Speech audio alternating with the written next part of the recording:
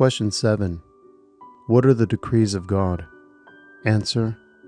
The decrees of God are His eternal purpose according to the counsel of His will, whereby for His own glory He hath foreordained whatsoever comes to pass. The decrees of God. A decree is a determination, an edict, a rule. It is an order from one having supreme authority, deciding what is to be done by a subordinate. From Green's Lectures. The word decree, or decrees, in the sense in which it is used in this answer, is not found in the New Testament. It is a technical term adopted by theologians to convey a complex idea, that is, to convey a number of ideas by a single term. The express design of the answer is to explain this term, and it is done almost wholly in the words of inspiration. Thomas Goodwin says, "The Scripture speaks of God's decrees, condescending therein to the conceptions of men.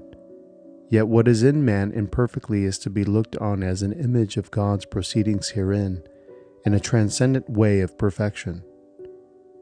Jonathan Edwards says, "God does not do what He does, nor order what He orders, accidentally and unawares, either without or beside His intention. And if there be a foregoing design of doing and ordering as He does, this is the same with a purpose or decree." William Cunningham says, "The consideration of this great doctrine runs up into the most profound and inaccessible subjects that can occupy the minds of men, the nature and attributes, the purposes and actings of the infinite and incomprehensible Jehovah, viewed especially in their bearings upon the everlasting destinies of His intelligent creatures. Many men have indulged in the most presumptuous and irreverent speculation concerning it. There is probably no subject that has occupied more of the attention of intelligent men in every age. All that the highest ability, ingenuity, and acuteness can effect has been brought to bear upon the discussion of this subject, but the difficulties attaching to it have never been solved, and we are well warranted in saying that they never will, unless either God give us a fuller revelation, or greatly enlarged capacities, although perhaps it would be more correct to say that from the very nature of the case, a finite being can never fully comprehend it, since this would imply that he could fully comprehend the infinite mind. Archbishop Leighton maintains that the utterances of the Catechism on the divine decrees are worthy of the subject, few, sober, clear, and certain. His eternal purpose. Charles Hodge says the second point included in this doctrine is that the decrees of God are all reducible to one purpose. They are not successively formed as the emergency arises, but are all parts of one all-comprehending plan. As, however, this one purpose includes an indefinite number of events, and as these events are mutually related, we therefore speak of the decrees of God as many, and as having a certain order. The counsel of His will. Thomas Goodwin says, "You know counsel referreth to the understanding, to the judgment. It is a considering what one meaneth to do, how to do it, and to do it the best way and most wisely. That is properly counsel. There is something in counsel which is in man, which must not be attributed unto God, and something in man which may be attributed unto God.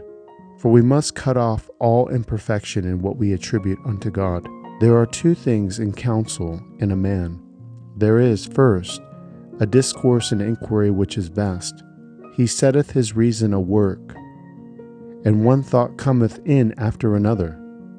And then there is, secondly, a judgment, when he hath considered all which is best. Now the first part we must cut off from God. He doth not advise and deliberate as men do, to take this thing or that thing, one after another by way of inquiry into His mind. No, for known unto God are all His works from eternity. Thus, that which is the result, that which ariseth in men's minds or judgments out of inquiry, a mature pitching upon what is best, this view, which is the perfection of counsel, which is the ripening and maturing of it, this is attributed unto God. This is certain judicium, a certain judgment of what is best to do, for His own glory.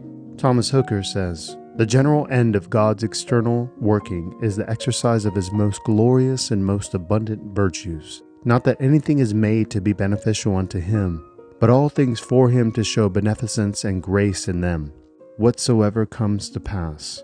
With this proviso, which is given in Hodge's words, the decreative and preceptive will of God can never be in conflict. God never decrees to do or to cause others to do what He forbids. He permits men to sin, although sin is forbidden.